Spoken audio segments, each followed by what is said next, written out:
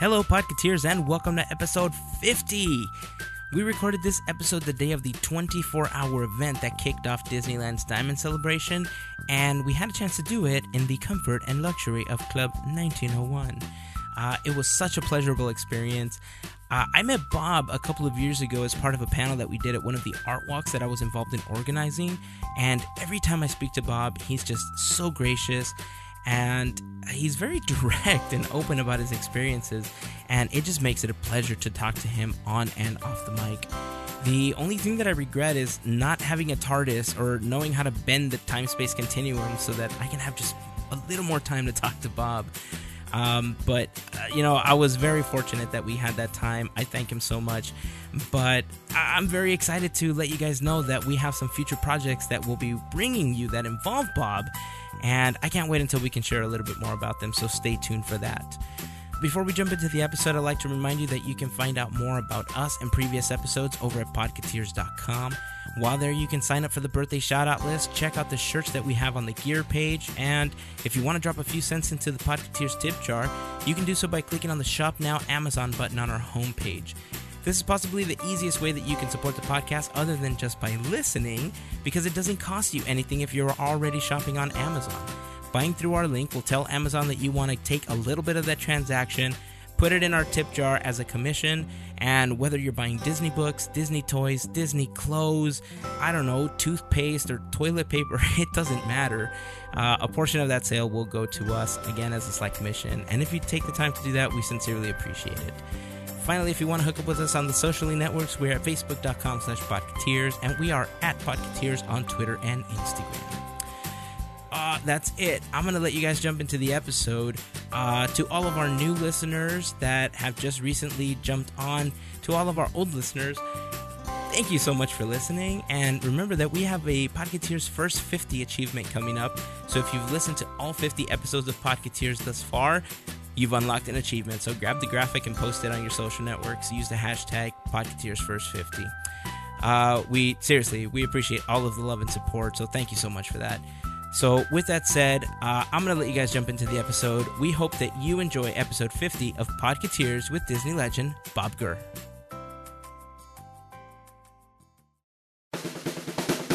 This is our podcast. It's about three guys that love Disney, technology, art, and food. This is Podcateers.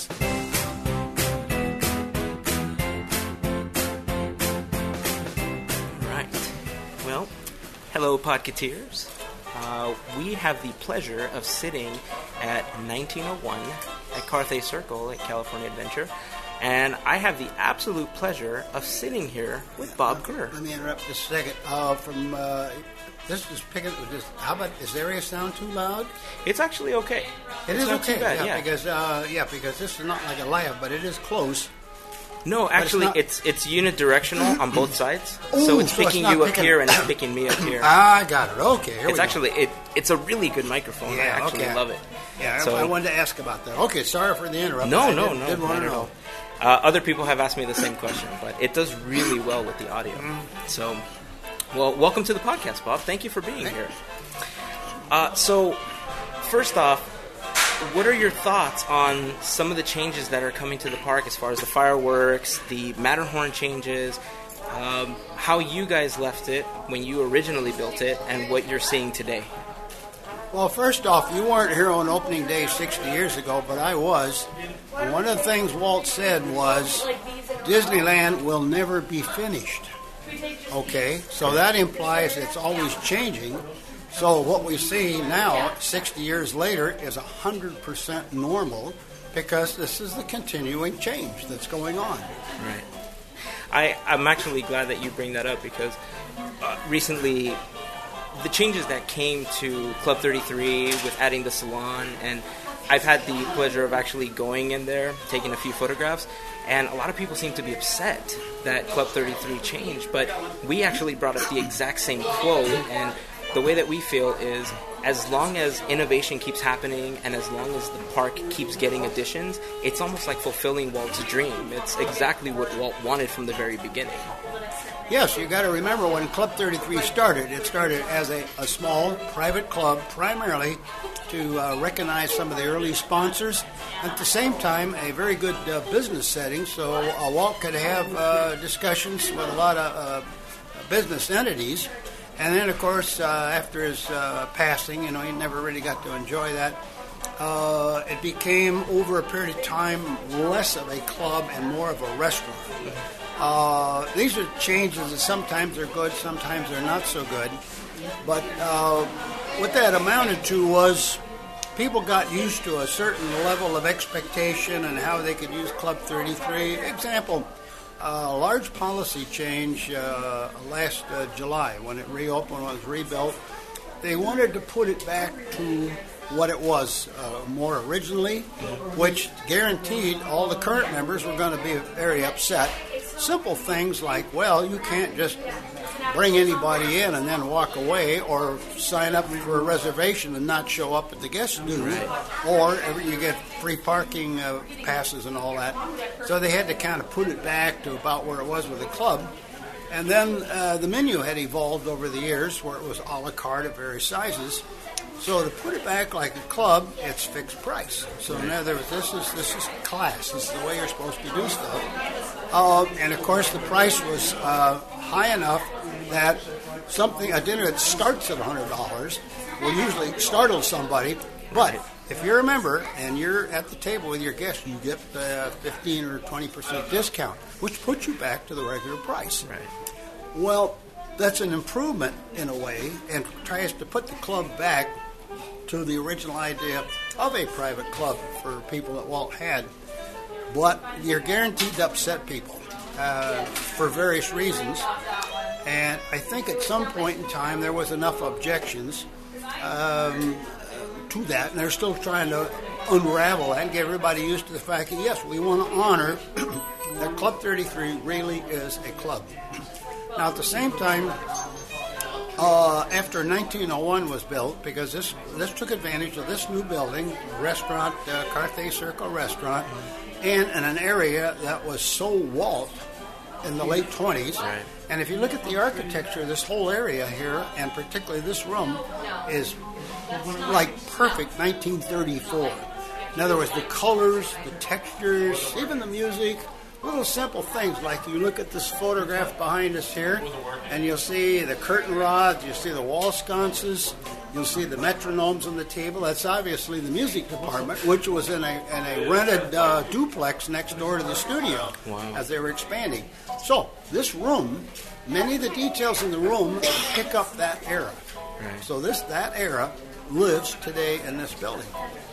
Well, what happened then was the Club 33 people saw that while there's a restaurant upstairs, but they could have their before-dinner libations here or their after-dinner gatherings with the restaurant upstairs, but Club 33 never had a lounge, never had a gathering place, couldn't sit and have cocktails before dinner. You had to sit and have your cocktails with dinner, and there was no place to go afterwards. So the idea was, well, we'll put a lounge over there, but make it bigger, slant it more towards New Orleans Square. Now, it looks like an old brick warehouse. It's been fixed up very fancy with a nice piano and everything. So it's a little bit more jumpy type of place. But what's perfect is for guests, as well as the members, a lot of times the kids are not interested in an expensive dinner. They want to have somebody else take them and enjoy the park. Then when they come back and dinner's over, where do they go? Aha, there's a lounge. This way, all the kids can come in. Everybody can have their little after-dinner desserts or after-dinner drinks. Kids can get a little dessert. And so the family can really enjoy after dinner. But at the same time, when the kids are running around the park, the members and their guests can have a little libation in a club. So in other words, you separate the idea of a cocktail party before you go to a very classy a club for dinner. So that way, that's an extremely good design. But they're still working out how to make everybody happy with that. I think there's always going to be somebody that's not going to be happy. I think Lincoln was correct when he said that you can't make everybody happy all of the time. No. I know that, for example, there's been instances where people who have paid all that money all those years to be a member of Club 33 have blatantly violated the new policy, which is really the old policy, going way back to the early policy, and they were terminated. Well, you never terminate rich people, and you don't terminate upset rich people. So this is a firestorm I stay away from. I would definitely do the same. Well, let's steer you away from that firestorm, and let's talk a little bit about growing up. We know you as Bob Gurr, the engineer, the designer, but growing up, were you really interested in the type of stuff that you ended up doing, or were you more artistic?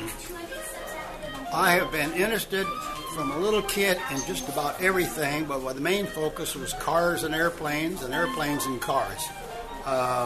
That was a big driver from the time I was maybe 3 to 4 years old. Look up in the sky, it's full of airplanes, streets are full of cars of all kinds. The fact that the mechanical aspect of it, I was very, very interested in. So all of the things that intrigued me as a little tiny child, that continues to this day, and I'm 84. That, I think, was the driving force, if you will, that put me in a position that of the various things I was trained or not trained at, the various things I worked at or was interested in. The day I wound up at the Burbank studio with Walt asking me to design a little body for a little car, I had just enough knowledge and life experiences in my head that was not intimidating, that I could start right in. I know how to design a body for a car. I'm not trained as an engineer. Walt assumed I was. I didn't say anything. I just kept drawing. Everybody at Disney, early Imagineers, were exactly in that same boat. They were asked to do stuff that had never been done. And they had no fear. We're just going to go learn how to do this stuff.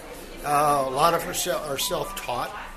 Generally speaking, people were like Walt. They're all curious. If you're curious, you're always looking at things all the time. Want to know how things work, especially the stuff you don't know anything about. So you spend a lot of time looking up stuff, looking at stuff, and you may never use that knowledge. But what if one day Walt asks you to do something? I know a little bit about that because you've been a curious person. So that is a constant, all I can remember in my entire life. I remember a story that I heard you tell once that really employs what you just said, and that was when you were building the tracks for the Matterhorn. That the Matterhorn was basically this conical object that Walt just said one day, add a track to it. I just want a roller coaster. Go ahead, design it. And the fact that you didn't know about slopes and that you didn't know, the trigonometry part of it. Can you tell us a little bit about that experience? Sure. Walt had come back from a summer of working with the Third Man on the Mountain in Switzerland, and was very taken with the shape of the Matterhorn Mountain and the history and the drama of it. So he added that to the 1959 project that we were going to do. Obviously Matterhorn, submarine, and monorail. And he showed me these drawings of a little bobsled, which obviously has ice runners on it. And he says, well, we're going to have wheels on it. We're going to have a roller coaster. And we're going to have Aero Development build it. And Freddie Jerger has already built a scale model of it. And it has a hole in the mountain because the Skyride's going to go through there. And I want you to put a roller coaster track in there. And by the way, put 2 tracks in there. Well, that's a packaging problem. Normally, a roller coaster is out in the open, relatively simple turns and plan view placement, and it's all wood, and you can see the whole darn thing, and you can watch the cars on it. Okay, these cars are going to be hidden in a mountain where they're not visible to the operator, so we have to have some kind of a ride control system. 2 tracks has got to really twist and intermingle. The 2 tracks have got to clear all of the major steel that's going to hold up this building, the building with the hole in it. So there's a whole bunch of constraints. And this is, by the way, before computer, which meant you can't model things in 3D, and there was only a few months to do it. And I have pencil and paper and a little thing called a compass pen. But to lay out this track, Track goes up and down, and the first thing about roller coasters is it has what's called a neutral slope. You can go down and then come back up that slope, but you can't go any higher because the car will stop. So you visualize you have this equation that goes for, say, 1,500 feet, and it goes up and down, but it never quite gets, it can't go higher again. Okay, every time you go down and come back up, the speed will change. Every time you go around a curve, you have to bank the car, and the car's coefficient of drag will increase and decrease. You have to calculate that as you're drawing it. About every 3 feet, you have to have a new equation. I needed trigonometry. But in high school, in the 7th and 10th grade, I got an F and passed in Geometry 1, which meant I was snipped off at the knees with free education in mathematics. But I needed trigonometry, and I needed it now. But I had a little booklet, just a little booklet of charts and numbers, and I figured out in about 15 minutes the essence of trigonometry, just enough to start using it as a tool. So you got to realize the whole idea of that matter, I had a whole bunch of constraints immediately all piled up in the thing, and literally within the first day, which I had to work that stuff out, teach myself things I didn't know, and then start drawing the thing. Now, luckily, I have an ability in my head to see things in dimension. Awesome ability. Yeah, it's kind of a lot of people don't have that. I don't have that. They have to visualize it in flats. Nowadays, with computers, you can visualize it very easily. Anything in 3D. You know, modeling programs like SolidWorks, something like that. But here I am, flat desk, paper, pencil, compass, and calculations to do it. So visualize this. I have to have steel holding up the building. I have to intermingle track around all this steel and intermingle 2 tracks, but stay out of an area where a Skyride's going to go through there later. Now, had I not been born with some kind of ability to have a feel for things in 3D, that would have been very, very hard to try to do that. But the fact that I could visualize things as I'm drawing it in a plan view and drawing it in a side view and doing the calculations, I could kind of keep track in my mind where all these snakes were going in and around the steel. Now, the problem became as you get some of the track in there, it had to stay inside that conical mountain that Fred Jerger designed. And pretty soon you run out of space. You can't poke out of the mountain, and there's too much clash of steel, and you're stopped. So I literally was designing a track a day, making little subtle movements to move it around, and every day moving the steel pattern slightly, like 20 foot, or 21, 22, 22, 19s, and redesign the steel positions. Right. And one day I got down to where about 3/4 of the track was done enough to be outside the steel columns. And what I didn't realize, the guys down here at Disneyland, every night they were designing wooden footings for pouring a concrete foundation. And whatever number I gave them the day before, they built the forms. And then I find out again later, they would cut up and move the forms every day. And then one day I said, okay, the numbers I gave you last night, that fits. It will fit the track. And then they phone up in a little while and they says, don't change a thing. The forms are in and the transit mix trucks with the concrete are on their way. Think how fast Walt got stuff done in those days. Wow. It's terrifying to think of that. And when I answer your question today, and it's like, my God, did we get away with that? Yeah. Well, we got away with it. And the other part of it was because the steel was so interesting because everything's going every which way, and as the track being built was arriving down here to install it, some of the steel we knew about, other parts of steel, the guys would pick out a piece of steel out of the pile, make a quick calculation, cut it up, put the holes in it or weld it or whatever at different angles, and then keep assembling it. And then a guy would go around and make a drawing of that part. See, buildings, you're supposed to draw them complete. What's called an erection diagram with all of the parts already made, and then get a building and safety approval before you go. We built the building and we were documenting it after the fact, within a day or two for every part. It's backwards, but you end up with what's called wet sign building and safety documents that will say the building is okay. I mean, that's backwards and it's completely nuts, but again, that's the speed with which Walt would get stuff done. And you guys essentially had about a year to build the 22 rides that launched the park, correct? There were 17 attractions 17. when the park opened. Some of them were quite small, like a 20,000 Leagues walkthrough, which was an old movie set. We had a bare building. What do we do? Well, put a movie set in there and charge 10 cents, something like that. Other attractions, were bigger, more involved attractions. We built a whole railroad, which Walt had people that knew railroads, so railroads are a pretty straightforward thing to build a railroad. Obviously, we had little Autopia cars at the same time. We had quite a number of attractions. Some of them were built by Aero Development, and some of those attractions were basically stock rides that you could buy, and others were all custom built because Walt wanted his own designs in the park. So the 17 attractions was a very interesting mix of different types of attractions. Like I say, from big to small. And then, of course, by the end of 55, Walt was looking forward to what are we going to do for 56. And, of course, starting with 56, 57, we had a whole bunch more stuff.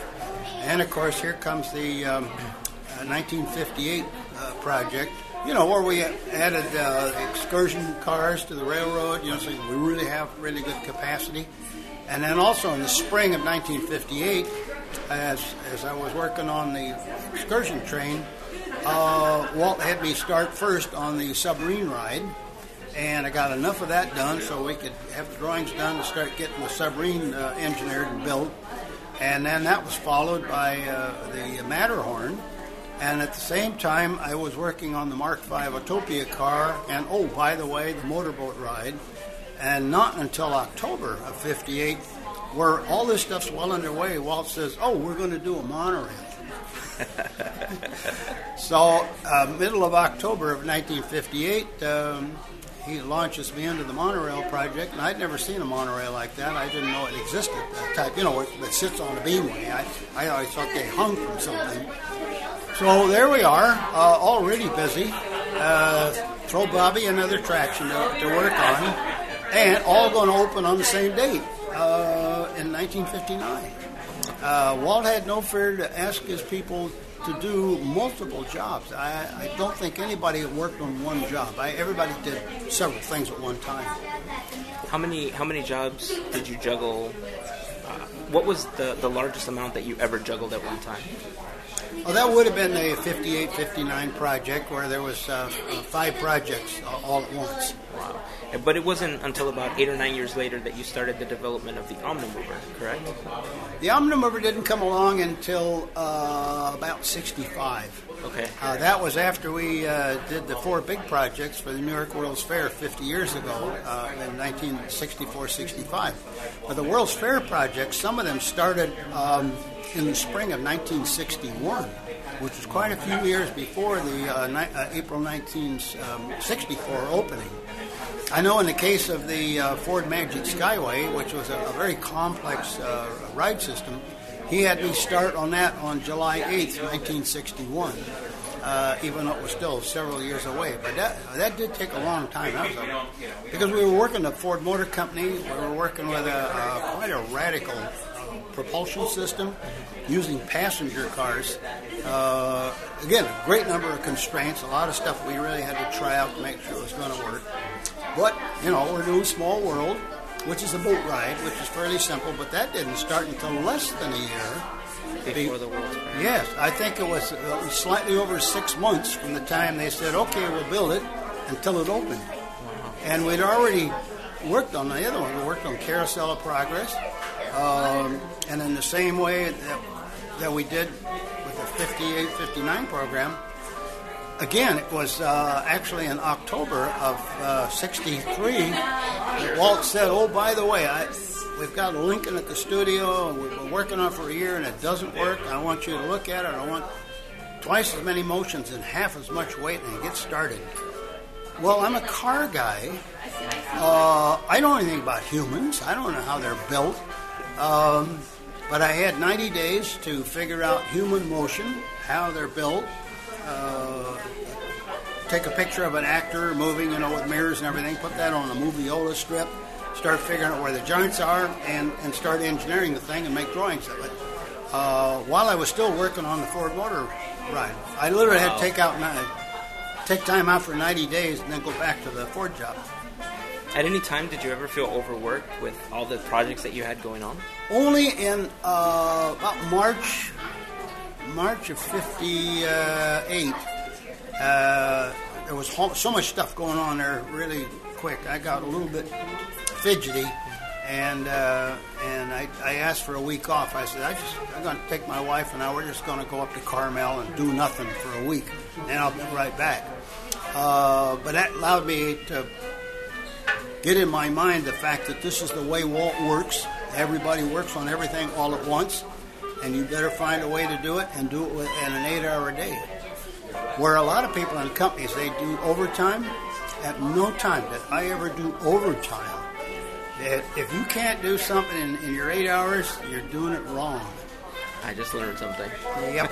So the trap of overtime, once you do it, you get used to the extra money, and then pretty soon you're chewing into your family time. Then you're chewing into your kickback beer drinking time. Oh, yeah. And that's, you just don't even want to start. That is very true. Yeah. You fall into a trap. I know. Yep. I've fallen into that one. Talking about all these projects that you were working on, I started thinking about beer and I lost my train of thought for a second.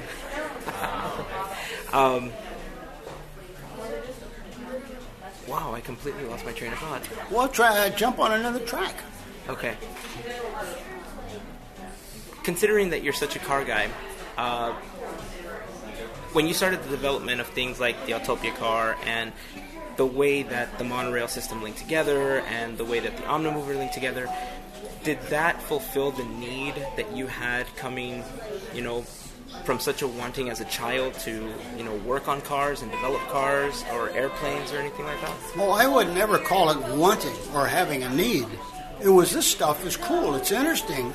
I like to mess around with it. In an auto shop in high school, I had no fear to take my old Model A Ford, pull the engine out, totally rebuild it and put it back. I had no fear to do a clutch job on a 36 Ford 3-window. It's the stuff you like to do. But I would never call it as a need or a want. And it slowly evolved, as I mentioned earlier, that when Walt Disney called and there was mechanical stuff to do, besides car styling, was mechanical stuff. This was sort of a natural progression, the stuff I'm always interested in. But it was never a have to do or a need or self-fulfillment or something, which everybody talks about and writes about. That must be somebody else's passion. Mine was just a regular chug along at the stuff you like. It's a good philosophy to have. I think a lot more of us should actually try to live that way. I think we get caught in the trap of life tells you to work a certain way and you think it's the norm, and you forget the simple things in life of just do what you like to do. Well, yes. Example, let's say in the role of education, people will be told you must have your life goal, you must have your career path. To me, a career path is you're sitting there with your blinders on and you can't see anything that's interesting coming out of right field or left field, and that might not be the objective that might be the best for you. So, as when you chuggle along it, you could say, yes, I have a career path. Yeah, sort of, but I can be deflected at any time by something that's more interesting. And so many of the interesting things I did that were a change of path was because I was open to any crazy idea coming from any direction. So I never had a feeling that I had to be on a career path to do anything. I'd say also in hindsight, up until I was quite a few years into working with Walt Disney, it had never dawned on me that I was supposed to have some kind of a path. I just went for the stuff that looked interesting. Do you think it was a trait that you began to learn from just how Walt interacted with all of you in the studio and at Imagineering? Because from what you're describing, Walt seems to have a lot of those qualities where when he got interested in a subject, he would go just full steam ahead, and he would tell you, hey, I like this, let's build this. I just got into this, let's build this. Is it something that you think you picked up from Walt at Imagineering? I don't think so, because you look at Walt and you look at all the other Imagineers at the time. They were typically interested in a lot of stuff, and the stuff that Walt would like to do, which he always called stuff, is it sounded interesting to him, and the minute he started to talk to us about it, it also sounded interesting. So it wasn't a case of sitting there waiting for an official order to proceed. It was a conversation that would get started with, he'd walk up to somebody, or let's say he'd come in my office and he'd say, Bobby, we're thinking of, and then he'd say what it was, and then he says, well, what do you think? And that leads to, well, what do you think if? So in other words, projects which started with ideas just starting to float around a little bit, and I have a sense sometimes Walt pretty much had his mind made up what he was going to do, but he wasn't sure. But he could become more sure as he talked to people, but at the same time, he could talk to people about an idea, and if an idea didn't look or sound right, he could tell, and somebody's reaction was, well, maybe not. That way, Walt never put us on projects, hardly ever, that turned out to be a failure after you do all the work. So in other words, everything always made sense, ultimately. And that way, after 2 or 3 projects with Walt, you had no fear of whatever he was starting to talk about that we were going to work on, because his battering average was so good. I think I've heard it been said before that he was really good at basically taking all of the traits of one person and just giving them projects that he knew, like you said, they were always going to have a perfect batting average. Oh, no. He would look at people that were doing stuff that they're used to and have a sense of something they could do different than what he was doing. And that always startled people, because it turned out that Walt, let's say Blaine Gibson is the animator, and Walt would look at Blaine, he says, we need to do some sculpting. I think you'd be a good sculptor. And it was like, right off the wall to Blaine, he said, well, I don't sculpt. Well, maybe you could learn more about it, but I think you'd be good at it. And it turned out Blaine is more known for sculpting than he is as an animator. Same thing in later years with John Hench, who's a background artist, and he starts making drawings of Tiki Room, which was going to be a restaurant, was Stouffer's restaurant at that time, which never came to pass. But since it was going to be a restaurant with birds, John Hench said, well, Walt, I don't know anything about restaurants. And Walt says, well, it's time to start. So John went off and took a course at a local college in restaurant management. But there's an example of always being asked to do something you'd never done before. Walt would have a good sense about what people could do. And it was not necessarily in their line of existing work that they do. You could look at almost everybody. Look at Mark Davis. He was a stellar animator, in the early 30s type of art. And then one day Walt said, I want you to come over to Wet Enterprises, and I want you to design scenes with gags for attractions. And it startled Mark, because that's not his line of work. He does classical cartooning, classical paintings of women and girls and everything. Superb animator. Well, why is he going to do a string of gags? How's everybody? Yeah, okay. Don't worry about it. Yeah, why don't we... Oh, it's okay. No, let's keep going. Take some orders here. Video. Yeah, Want to okay. get ready? Yeah, all There's the right. menus over, guys. So that's kind of unusual in a company, because usually people are hired for whatever their resume said. Walt was never interested in your resume. And several times he would snip at people and say, somebody dragged something in there, very proud of him. He says, I'm not interested in what you've done. I'm more interested in what you're going to do. That would always startle people, because classically the world is... you get a job by showing a good resume, or you answer a an employment request for a resume. But in the case of Walt, he kind of look at you and think of what you might be good at. How is it that you came to work for Walt Disney? How did that opportunity even come up for you? Well, in 1954, you got to realize Disneyland was construction was underway. They had to add more and more what we would later call Imagineers, like one of everything. And they had a need for somebody to design a body for a little car, like a typical little gasoline bump car. And they were trying to get a body built or designed at the Art Center College of Design down in L.A. as a student project because Walt was out of money. Well, why don't we get the students to do it? We don't have to pay them.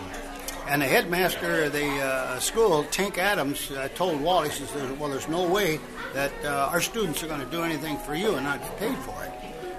So as those meetings were coming to an end, I happened to be at Art Center that day. And there was a guy who was a job placement officer who had helped put me at the Ford Motor Company some years earlier. Walked by and said, say, Bob, do you do outside work? I was working for an industrial design company. So I don't do outside work, but I said yes. So, now there's a clue. You say yes. Next day, phones up and says, meet Mr. Irvine at the Walt Disney Studios in about 20 minutes. Drove out there. Mr. Irvine was waiting for me. Went inside the building, looked at the idea of this Disneyland project, and they showed me a little mechanical chassis of a vehicle in the back lot and said, we want a body for that. I knew exactly what to do from the get-go. So I went home and I made a couple of drawings, came back on Saturday with some drawings, and I think for only one more week I brought some drawings in. And then one day, Walt said, "Well, there's going to be a lot more stuff to do here." And I started joking. He said, "Well, maybe I ought to quit my day job and come over." Hired on the spot, just like that. But he was hiring people right and left. And, by the time the park opened, we had probably 50 Imagineers. But at the end of '54, Walt had only gathered up 18 people. 11 out of the studio, 7 from the outside world, and I was one of the 7 from outside. And of that 18, today there's only 3 of us still living, and the other 2 are 96 and 97. So I'm the youngster. I'm 84, so I'm the one that has to go do all these events, do all these interviews, and answer all these questions. Well, I appreciate that you're answering all these questions. One of the things that I've always wanted is I've been wanting to find a copy of your book because I know I heard you mention one time that having a book like that is you were the first-hand person there. There's all these historians that try to gather all these facts and all this data, and it's their opinion. They're trying to gather all these thoughts, but when someone like you writes a book, you're getting the first-hand knowledge, who you worked with, all that. And you did mention about not ever putting out an ebook and not doing a second pressing, but if you have another copy of that at home that you just want to relinquish, I will take it. No, authors don't make any money, publishers do, so I was the publisher. Oh, I did all the work, all the logistics. I had to go out and, through a consultant, find a printer, which I found one in Hong Kong. I had to do all the Library of Congress stuff. I had to create a business entity, go to a bank and get a business loan, and then I had to set up an eBay account, and then I sold the book on the internet, and I also sold them cash up front before the book was even printed. By the time the books arrived here, 5,492 pounds of books on 4 pallets, straight from the printer in Hong Kong. I already had 750 of them paid for. I told everybody there will be an issue of 1,000 red books with the gold seal in it, with the printed serial number. Then there will be 1,000 blue books. In only a few months, they were all gone, all sold. When I'd go to places, they'd say, "Are you going to do a second edition? You're going to do an e-book?" And I says, No. This is a collector's book. And they would all applaud, because how many times will a company say, like Disney Editions, will do a book, beautiful book, and as a one-of-a-kind issue. And then 5 years later, they update it, and so the price drops to 0 again. So my sense was, if you're going to buy this book, it's expensive, $58.95 for a book. This should be something you put in your library, you read it, and hang on to it, and its value is only going to go up because what you got in your hands, that's it. There is no more. You'll never see it again. And within 2 months of the last book being available, they were going for over $200. And they still are. Yeah, I tried to purchase one, and I will tell you that one of the biggest laments is, when we first met, we did the La Puente Art Walk, and when you did that Legends panel with us with Margaret Carey, Mark Silverman, everybody, the Carolwood Foundation had a couple of copies of your book there. And it was sitting there almost calling me, but I was so busy running the event that I didn't go purchase it. And when I finally had time to do it, the person in front of me in the line purchased the last copy. And I have been kicking myself ever since. No, it was a book everybody pretty much understood. This is a first-person account from before there was a Disneyland. It's extremely accurate because to get the truth, I have to tell it my way. Then it's the exact truth, regardless of what anybody else says. And it's simple as that. That is that. And so it's a book that people can refer to because it's full of part numbers and who did what. Because it's like a whole bunch of little 1,500-word stories of bits of projects, how things were done, how did people do that stuff. So yes, it's unique in that manner that it's not a history book where you have a trained author studying all the other books and then writing yet another book about everything else that supposedly happened, and they're full of errors. So I enjoy today when people email me every day and they're asking for corrections of previously printed information in other publications, and it's like there's what history is like. Thousands of years ago, the only history that was correct of what was said that day, as the printing press came along and newspaper writers came along a couple hundred years ago, the only accurate history is the morning paper of the day after. After that, everything's been rewritten. Just have to bear that in mind about the accuracy of history. And as time goes on, particularly in the case of Disney, there are so many books that have been rewritten over and over and over so many times, in which you'll have a wrong statement and it'll probably go through a dozen books and it's never corrected. But because it's in so many books, it's now taken as gospel, and it was nowhere near gospel. But that's a hazard of history. Let me ask you this. I want to be very respectful of your time, but considering that you did do so many things on paper with a pencil, how do you think Disneyland would be different today if you had the computer technology back then that we have now? Oh, if I had the computer systems I was using, at the last of the time I was doing the work, I would have gone really, really fast. But there's a caveat. If you don't have a good design sense, the best computer program in the world will not make you go any faster. In fact, it will guarantee that you start putting lines in a computer file, you're very reluctant to take them back out and modify them. You follow that? You can revise and revise and revise and use up all the time, and the impression you might have a big mishmash. But the guy who puts it with paper and pencil, you don't want to erase it.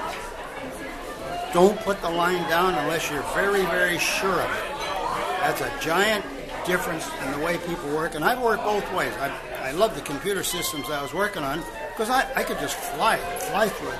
And like the ships in Las Vegas, when we were building the Pirate Battle Show for the Treasure Island Hotel, I went up to the shop where the guys were welding the ship up.